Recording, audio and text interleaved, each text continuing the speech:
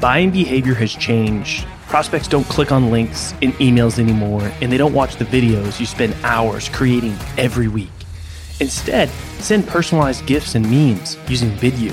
You can quickly create engaging, personalized content that immediately grabs your prospect's attention, helps you stand out in the inbox, and does it all without forcing them to click anything or go anywhere.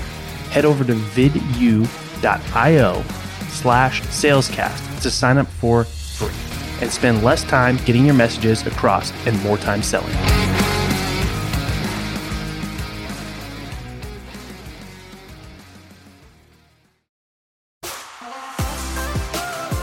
My name is Colin Mitchell, and welcome to Sales Transformation, a daily podcast with the best moments from the most respected people in the sales world. The goal of this show is to give you a daily dose, weekends included, in 10 minutes or less to help transform the way you sell.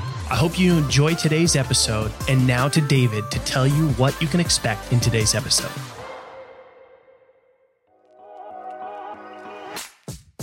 You know, people are unique and they will always differ in skills. And that's why Colin discusses the wrong expectations of people and sellers that they should be good in all selling channels. But you know, you don't really need that. You just have to hire someone who's as good as you on one channel. And you can get a better understanding on seller skill sets by tuning into the latest episode of Sales Transformation.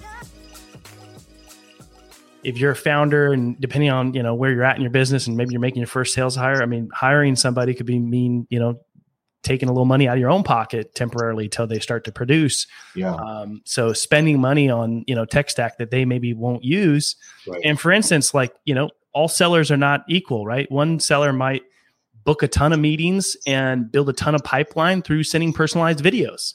And so for them, Loom Premium or, upgraded Vidyard or BombBomb or whatever is important, where, somebody else is just a phone warrior. And it's like, I need Seamless and I need cell phones and I'm just going to pound the phones. I don't care about videos, Right. I think it's a misconception that a lot of people expect sellers to be great on all channels. You got to be good on... Yeah, you got to be good on social, you got to be good on email and be creative and write good copy and be good on the phone and manage your pipeline and your time and close deals.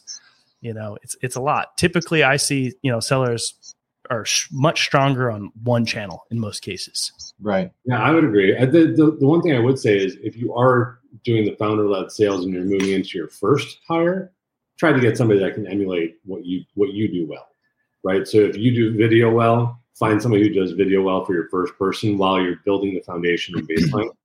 Because the more you diverge from who you are and what you know and what you know works, the harder it will be to actually get sales and get things moving forward. The other misconception is that it's going to happen in a month, or they're going to start paying for themselves in a month or 2 months. Sometimes it's 6 to 9 months before you see somebody actually catching on, doing the deal, moving forward, and the rest of that.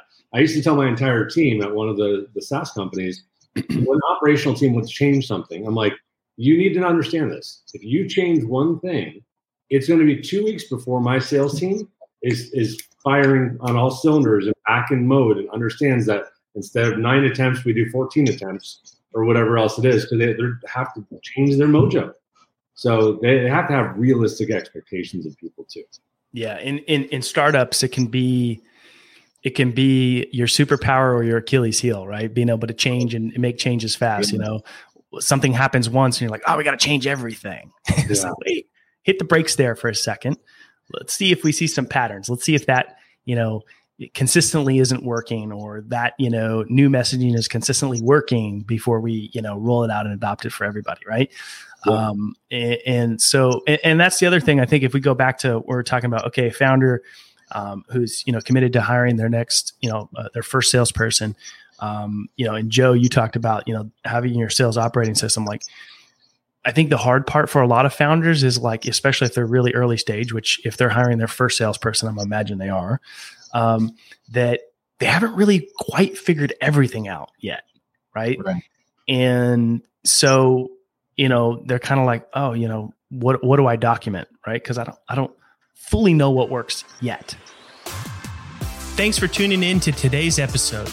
If you're enjoying the show, drop us a review on your favorite podcast platform. And we hope that you'll tune in again tomorrow as we are here for you every day, weekends included, to help you transform the way you sell.